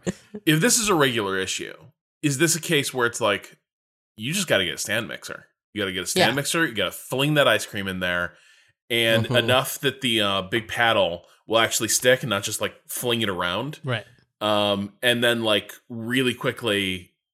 Sort of beat it with the paddle to get that texture, because that's the only way I can think of doing it where it wouldn't like just be a colossal pain in the ass that I would not put up with. I was kind of surprised when the sentence ended in with a spoon instead of with like a hand mixer or something, because that's gonna take for fucking ever. Maybe she can Here's tell. the trick. Here's the trick. She wants Do zero it. machines involved. Do it. Do it so that it's melty enough that you could just stick a mixer in, like a hand mixer in there, right? And I think it'll work. Wait, do what? Mic it, you're Yeah, saying? like, nuke it until Like it's just bop, and then, then you can get the mixer in there. Yeah, like then the mixing becomes easier, especially with a hand mixer. I think the texture. It's still going to be wrong. The It's texture still is gonna going be to be off. the issue. It's Like, going to be wrong. Yeah, once you might get that get- liquid to melt, it's going to change the texture. Yeah, Right. it totally right. does. This one comes in from Dylan from Houston. I make ice cream soup. However, it is not the same ice cream soup as previously discussed. I get a large bowl of ice cream. But I'm different. I get a large bowl of ice cream and pour milk on top, as if it were a bowl of cereal. You get nice little frozen mini flakes as it crystallizes on the ice cream. You get a milkshake-esque drink at the end of the bowl, but most importantly, the ice cream itself is less dry. Now, I know what you're thinking. Dry. I get it. It sounds weird, but I don't know how else to describe it. Try it and you will understand. I can't eat ice cream any other way.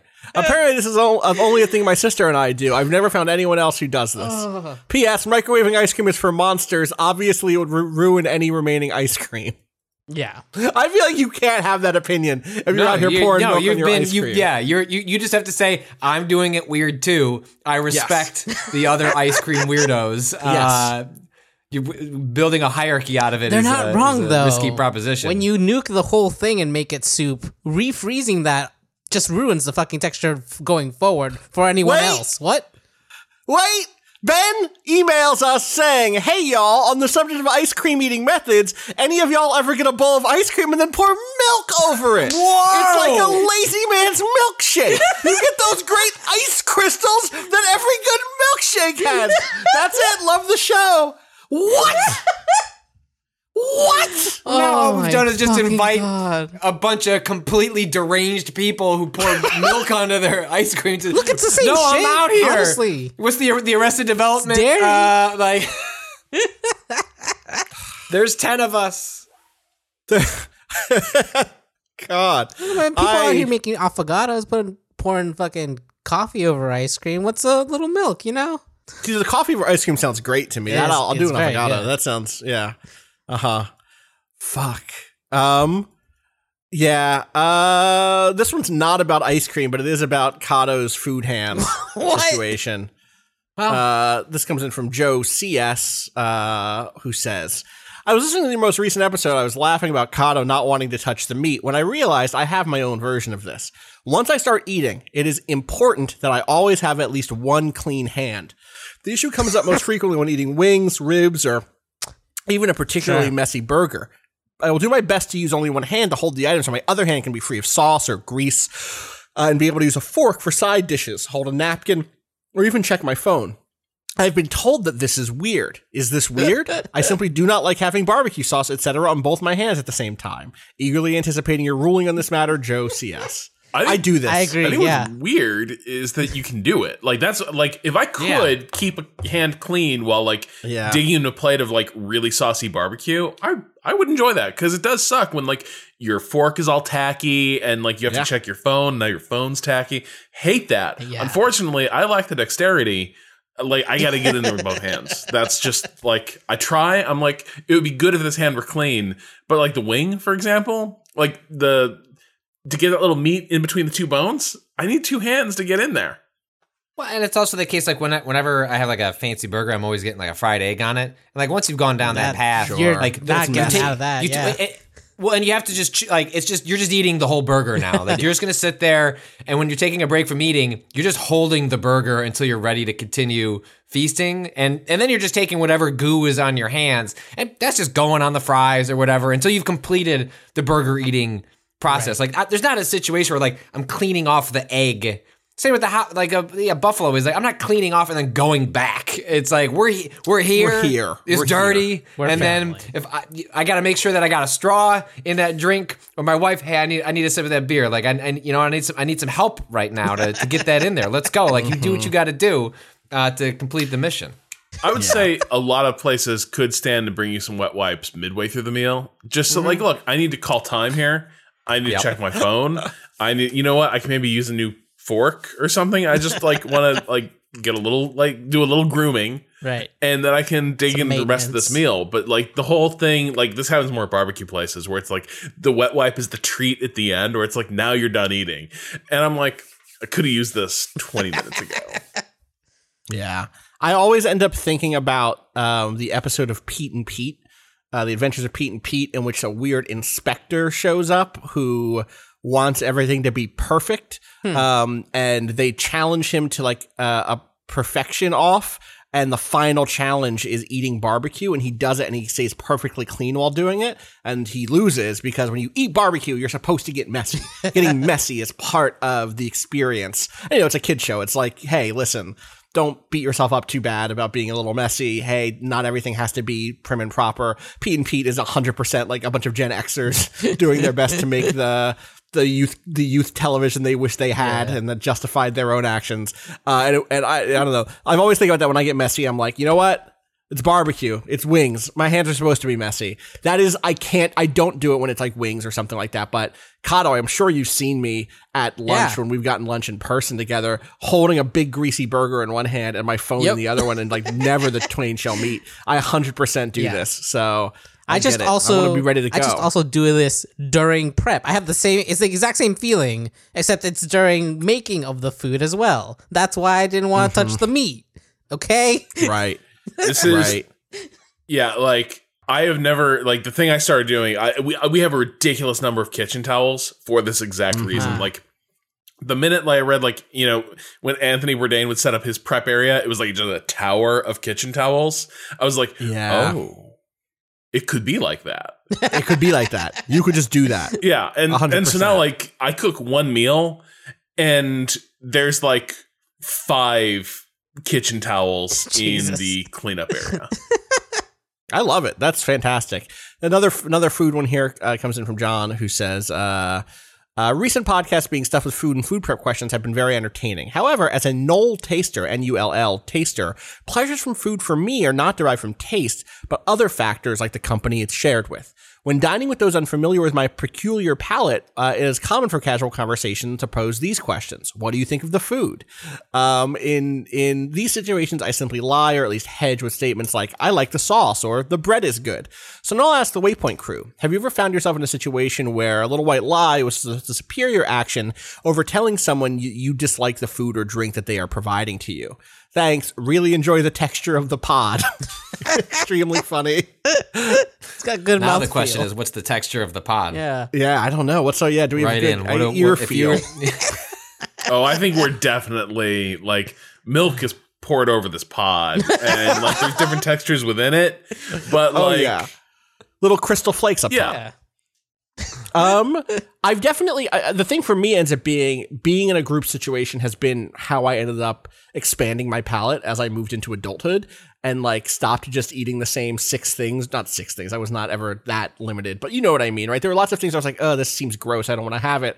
And then you end up at a friend's house and their parents cooked this for you, or there's a party and this is the only thing that's there. And you're like, yeah, I guess I'll try that because I don't want to be rude. Right. The peer pressure.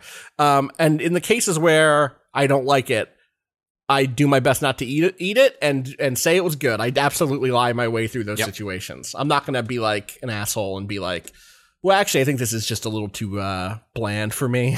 I think it definitely depends on what the thing is, right? If there's like, if there's like if it's like a thing where I can shove it off onto like one of the ingredients, like, oh, I just don't like that thing, period. Like, I don't like goat cheese. I'm not going to eat this thing with goat. It's not about how you prepared it.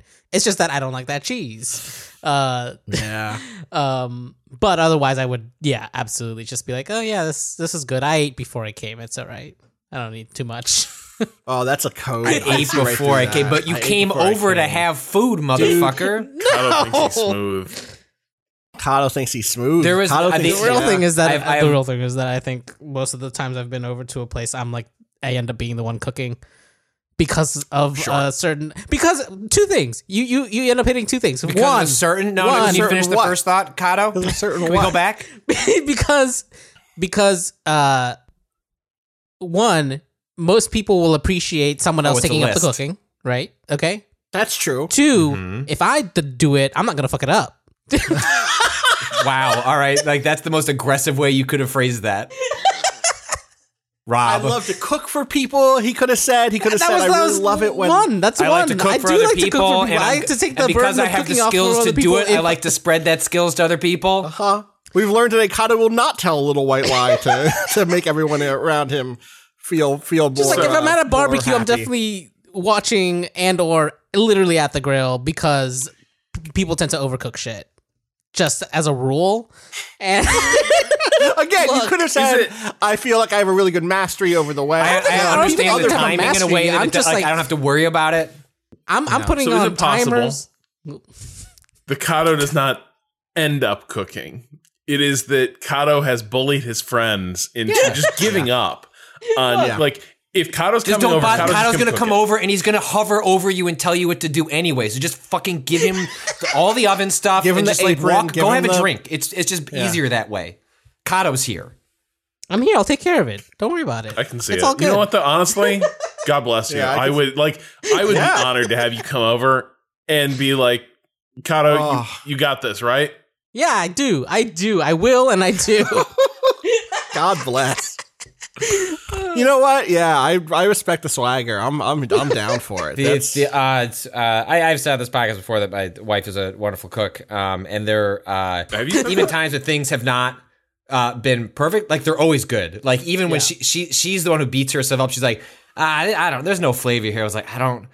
Is this what not flavored? I'm good. I guess my standards are trash. Then like I'm fine. Is this usually the reaction? And then the one time I had to like push the bowl away and be like, I can't eat this. Was gazpacho, cold soup, like seafood soup, a difficult dish to It's make. tricky. She did it once, and I don't even like the concept. Like, there's not a world where I'm gonna like. If we're talking about like food you will reject, I will not. Whoever is making good gazpacho, like, I don't want cold fish soup. Like, just not on the agenda. And she made it. I'll bet I I tried can to have an find open you mind, and I said, I don't. But put a fish in a hot bag, and I'll eat the shit out of that, Hot like we fish did at PAX East. Think about that food all the time. that was a fun trip. And I said, I was like, I was like, Katie, maybe it's just me and I don't like this style of food. And she goes, no, this is trash. I'm just glad that you said it first. And I was like, oh, okay, because I've been very stressed about not liking this and telling you that I don't like it. Corey. So go ahead. No, you No, I go was ahead. Wow. I was just thinking, to Kato's point. So, like, in dealing with like food that isn't amazing, like, so Kato's solution is fuck it, I will do it myself. Very Thanos. Like Thanos is coming over for dinner. He's like, I guess I gotta damn make it. this, and just make into the this. kitchen. Yeah, like Everything. Fingers. I think I Takes all used the to think prepared food there, slowly moves it into the trash. I brought my own stuff. Yeah.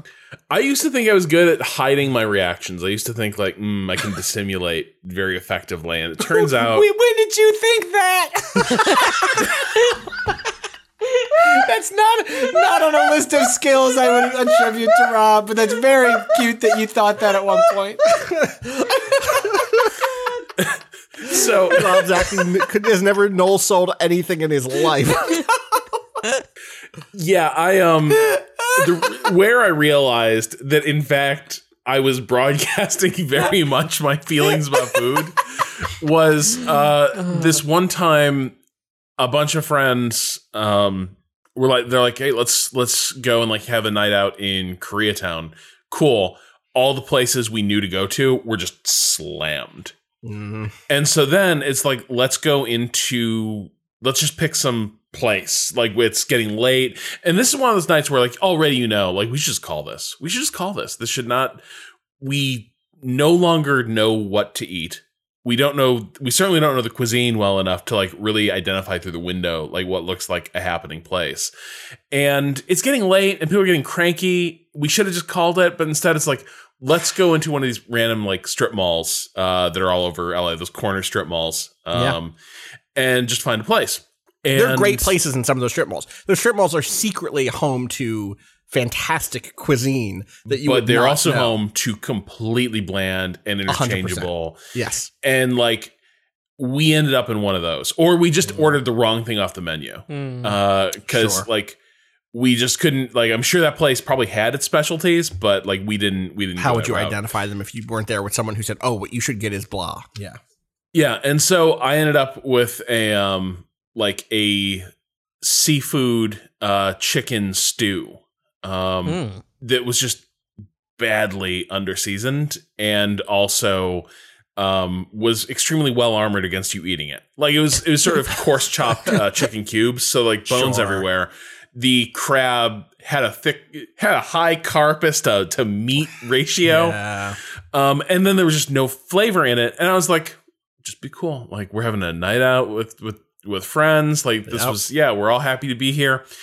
I'm just going to quietly try to crack my way into anything edible here. I'm just going to try to get through this. And so I'm like, doing a good job, like being gracious, like really nailing it. And then I hear my friend's wife just bursts out laughing. And she's just like, I can't get over Rob's face. I've never seen someone look at food with such moral blame and disappointment. That adds up. Yeah. Uh-huh. Oh. Wow. Not just like disgust, but fucking complex emotions coming off of your face. I apparently was looking into that bowl like that bowl held every disappointment that I'd ever experienced in my life. Incredible. And I was like, you know what? I'm not enjoying this. I hope you're not offended, but I don't think I'm going to eat. And once we leave this place, I might want to eat somewhere else.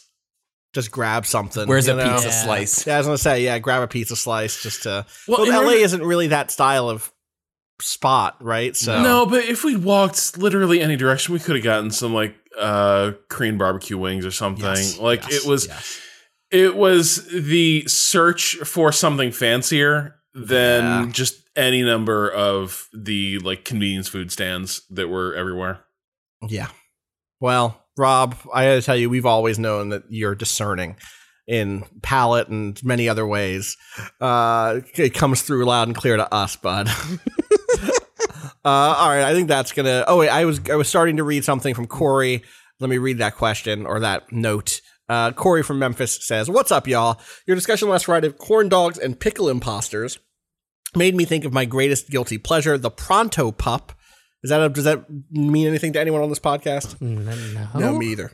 I thought it was a national thing, but I realized it's not everywhere. In case y'all aren't aware, it's a foot-long corn dog made of 2 hot dogs skewered, dipped in pancake batter instead of cornmeal batter, and fried, normally served brushed with yellow mustard. The batter makes it a little denser and crunchier than your standard corn dog, and it's marvelous. A festival or fair is a bust without one around these parts.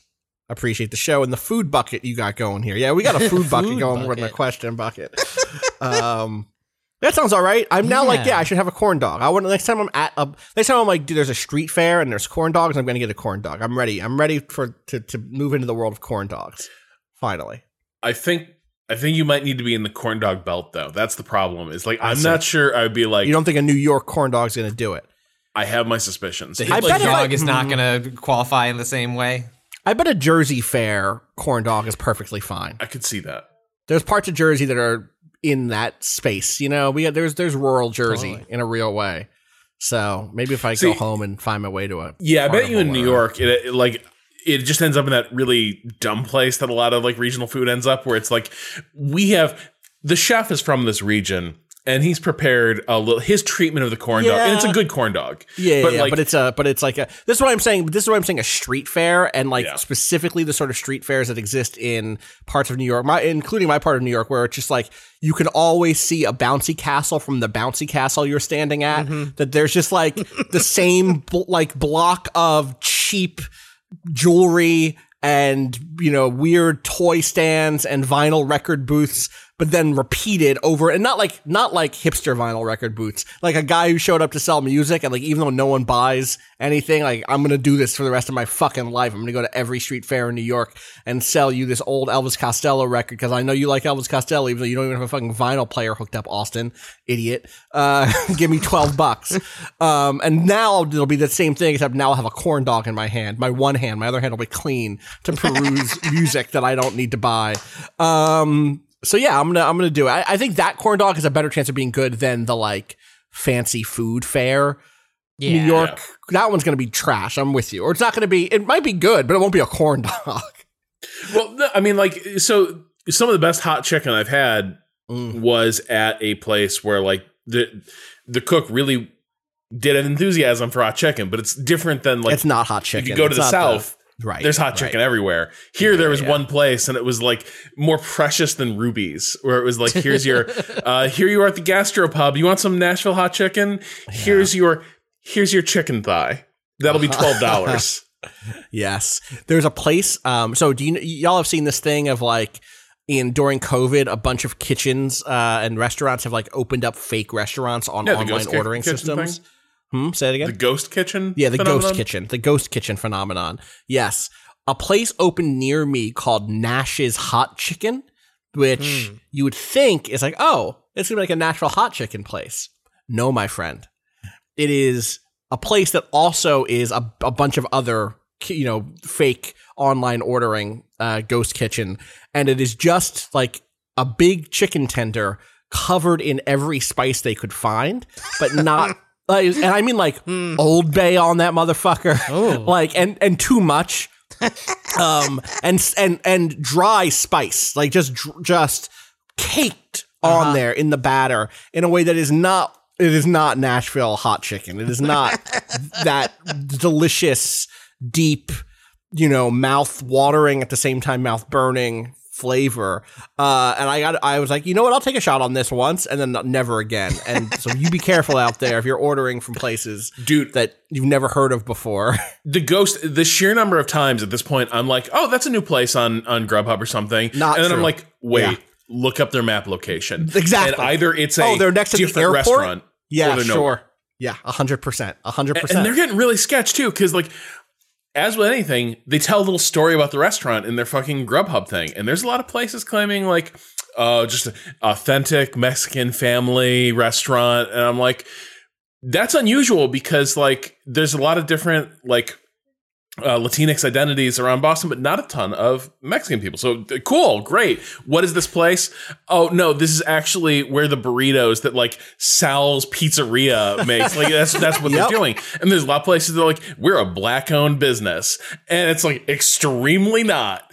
Yeah, it is. Y'all are lying. Yeah, like is that quite to the degree that like Chili's is offering their wings through a different restaurant portal, but it is up there with like a lot of your classic like subs and pastas and pizza places are like, we could be anything you want us to be. We'll just like the Janus faced restaurant of the ghost kitchen. See, the thing is, I would actually love if someone did a breakdown. I think the whole thing is fucked because also we know that delivery apps are also generally fucked in terms of who gets paid from them.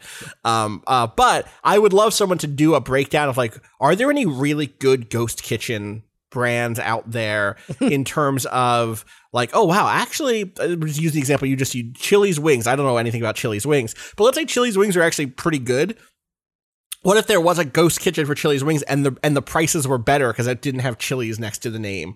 Like, I would love to know if there were deals. Let me know if there are deals out there. I'm trying to find deals in my life.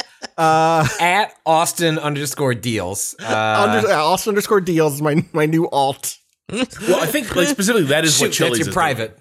No, I believe you, but are they also price cutting? And also, are Chili's wings actually any good? No, the answer is they're fine. Yeah, but okay. I think they're price cutting. I think See, like you're getting a good. better, like, because on the Chili's menu it's like an app, but they're just like, people love these fucking wings, so they're doing like bulk orders. However, we have noted of late there's been a wing price increase. Yeah. So Yeah. If I like went on one of these sites and did like show newest, can I do show newest? I guess I can't do newest on Grubhub, huh? I just want to see. I want to see all of the places that did not exist last year, but do now, and also are just the same places from last year, but fake. See, that none of that happens out in the suburbs. It's just like when there's a new place, it's like tremendously exciting because it's like, oh, your permits went through and like a place was built, and like there's right. I would love a ghost kitchen out in the northwest suburbs. Instead, it's just there's another McDonald's. You're gonna get cursed now. Yeah, you can totally do by new here, and yeah, I'm the ones that are here. Oh yeah, Moe's Famous Burgers. This is 100%. I guarantee. Super fake. Though what if it isn't, and now it's doomed because when I look at this, I go like, wait a second, is this actually a real place? Well, this is the thing. Or is it? Yeah, like this shitty practice makes it hard for actual new businesses to break through. Yeah, and like so now it's like become one of those things. It's like scam phone calls where like you know what I don't do? I don't answer my phone anymore because there's so many. So like, oh, a new place is on Grubhub. I'm not doing that because I don't know who you are. I'm just going to assume that you're a place I've already ordered from and I didn't like it. And they figured out that nobody likes their shitty food. So they just changed the name and are selling it again. Yeah. Yeah. Did you see that place I just said, by the way, Most Famous Burgers is 100% just a deli near me that I know that I've ordered from. I've gone to that deli before. Like, but if they're a deli, they're probably not famous for their burgers. They are not famous for their burgers. I would not touch their burgers. So I like this is a few months ago, but like some esports adjacent dude, I can't remember this, rolled out a national like, you know what I love? I take seriously burgers. I'm going to roll out a national brand of my burgers. I'm going to work with I'm going to curate the menu and like wherever you are, you can get my burgers. And like the rollout was apparently a complete shit show because what it was an attempt to do was weave together a network of ghost kitchens to deploy the food like nationally through this one guy's like personal brand. And it went nightmarishly badly. Because people just started adding him, being like your burgers fucking suck, or worse, in a lot of cases they weren't showing up. And the issue was, of course, that like if you don't have, our friend Chef Lubu sort of explained this to me a little bit. Shout out to Chef Lubu. He was like, look, you can have like Cisco or something come out and like do a mass deployment of a menu. They will come in and set you up with a franchise like model once. But then you got to be able to execute that at your various locations again and again and again. But if you're just trying to like astroturf a consistent menu across like a bunch of different ghost kitchens, it's going to be a nightmare because there won't have been like an executive chef or chef de cuisine to have like standardized that. And like this was the next step this was an attempt at the next step of the ghost kitchen. Like what if we could just deploy a chain nationally, virtually, and complete collapse. Totally. All right. On that note, we're going to wrap this up. We'll be back next week with more. You can find me on Twitter at Austin_Walker. You can find everything we do, twitter.com/waypoint, waypoint.vice.com. Where can people find you, Kato? At @A_Kato_appears. Rob. At Rob Zachney. Patrick. At Patrick Kloppick. As always, you can find out more about, or thank you to Bowen for the theme song, Miss You Off the EP Pale Machine. Find out more about that at waypoint.zone/BOEN. I forgot my own rambling outro here. And we'll be back next week with more. I hope everyone has a good weekend. Please send me your energy as I go to get my first vax shot tonight. I hope it doesn't knock me out too bad. We'll see how it goes. All right. So, see y'all on Monday. Until then, and as always, fuck capitalism and go home.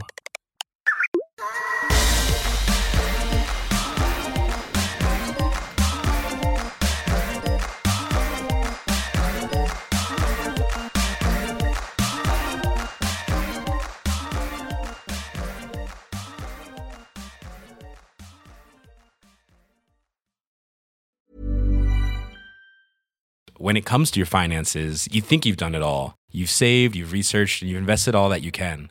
Now it's time to take those investments to the next level by using the brand behind every great investor, Yahoo Finance. As America's #1 finance destination, Yahoo Finance has everything you need, whether you're a seasoned trader or just dipping your toes into the market.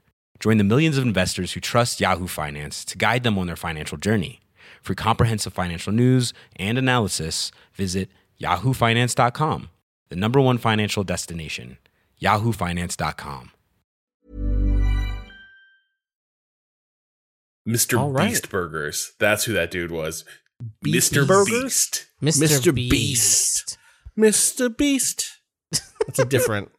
If there were a place, like honestly, I'd be like, if I open Groban's like Mr. Beast. Here's burgers. I'm like, Yeah, that a Beast place sounds burger. like they know what's up.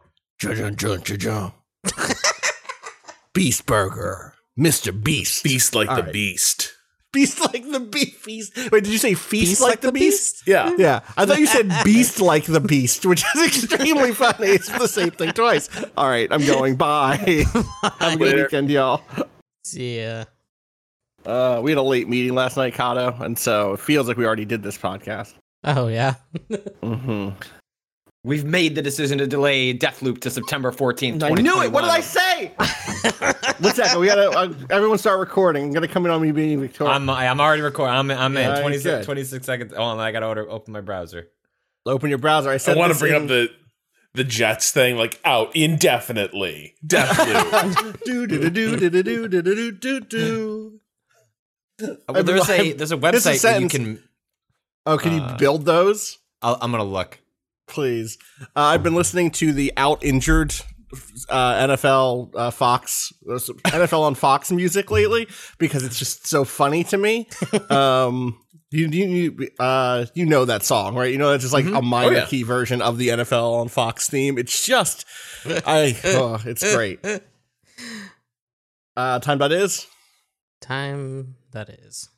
54 seconds. Hold on. I was trying to remember the Christmas song that the Fox That didn't music happen. sounds exactly It like. didn't happen. Yeah. No one did it. Yeah, I did it. All right, and now Patrick I'm did ready. it. Oh, Patrick did. I couldn't see Patrick because I I'm missed not it. clicked over. All right, 10 seconds. There we There go. we go.